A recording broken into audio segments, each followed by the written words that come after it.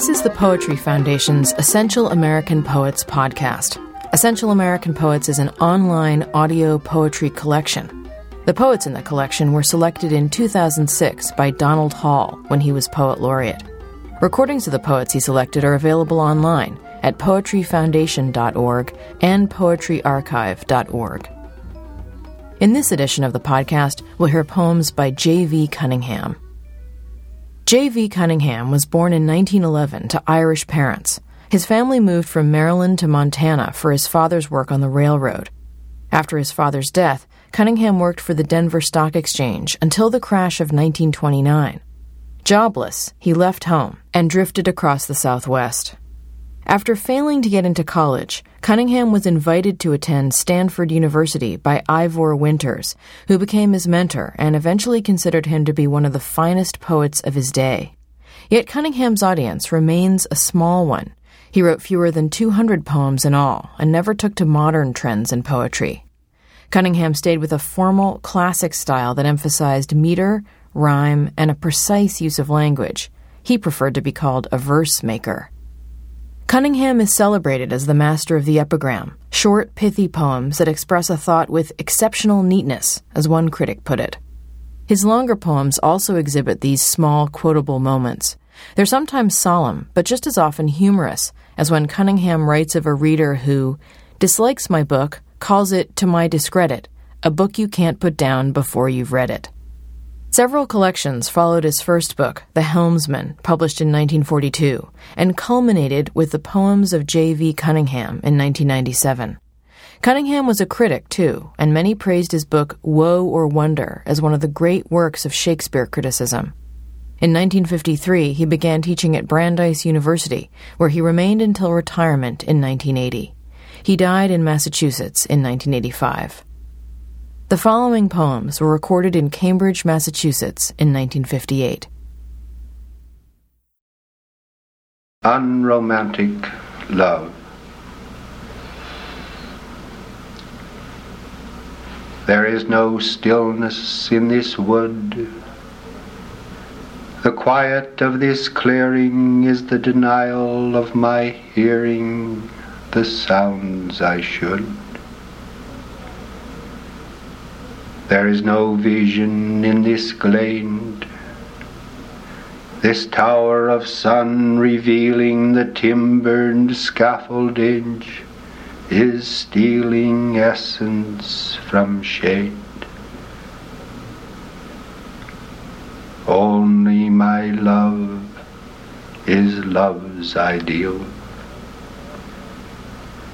The love I could discover in these recesses knows no lover, is the unreal, the undefined, unanalyzed, unabsolute many. It is antithesis of any, in none comprised. In the 30th year of life, I took my heart to be my wife, and as I turn in bed by night, I have my heart for my delight. No other heart, my mind estrange, for my heart changes as I change, and it is bound, and I am free. And with my death, it dies with me.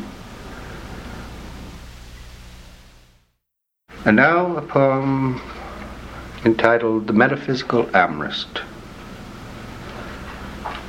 You are the problem I propose, my dear, the text my musings glows. I call you for convenience, love. By definition, you're a cause inferred by necessary laws. You are so to the saints above. But in this shadowy lower life, I sleep with a terrestrial wife, and earthly children I beget.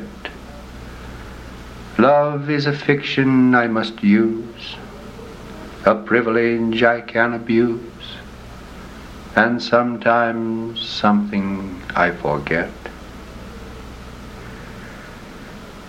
Now in the heavenly other place, love is in the eternal mind, the luminous form whose shade she is, a ghost discarnate, thought defined. She was so to my early bliss, she is so while I comprehend the forms my senses apprehend, and in the end she will be so. Her whom my hands embrace I kiss, her whom my mind infers I know. The one exists in time and space, and as she was she will not be. The other is in her own grace, and she is eternally. Plato, you shall not plague my life. I married a terrestrial wife, and Hume, she is not mere sensation in sequence of observed relation. She has two forms. Ah, thank you, Duns. I know her in both ways at once. I knew her, yes, before I knew her, and by both means I must construe her, and none among you shall undo her. A meditation on statistical method. Plato, despair. We prove by norms how numbers bear empiric forms, how random wrong will average right, if time be long and error slight. But in our hearts hyperbole curves and departs to affinity. Error is boundless, nor hope nor doubt, though both be groundless, will average out. The following poem was recorded at the Library of Congress in 1968. Montana Pastoral. I am no shepherd of a child's surmises. I have seen fear where the coiled serpent rises, thirst where the grasses burn in early May, and thistle, mustard, and the wild oat stay. There is dust in this air. I saw in the heat grasshoppers busy in the threshing wheat. So to this hour, through the warm dusk I drove to blizzards sifting on the hissing stove, and found no images of pastoral will, but fear, thirst, hunger, and this huddled chill. That was J.V. Cunningham, recorded at the Library of Congress in 1968 and used by permission of Ohio University Press.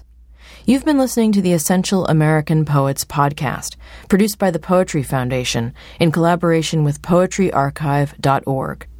To learn more about J.V. Cunningham and other Essential American Poets, and to hear more poetry, go to poetryfoundation.org.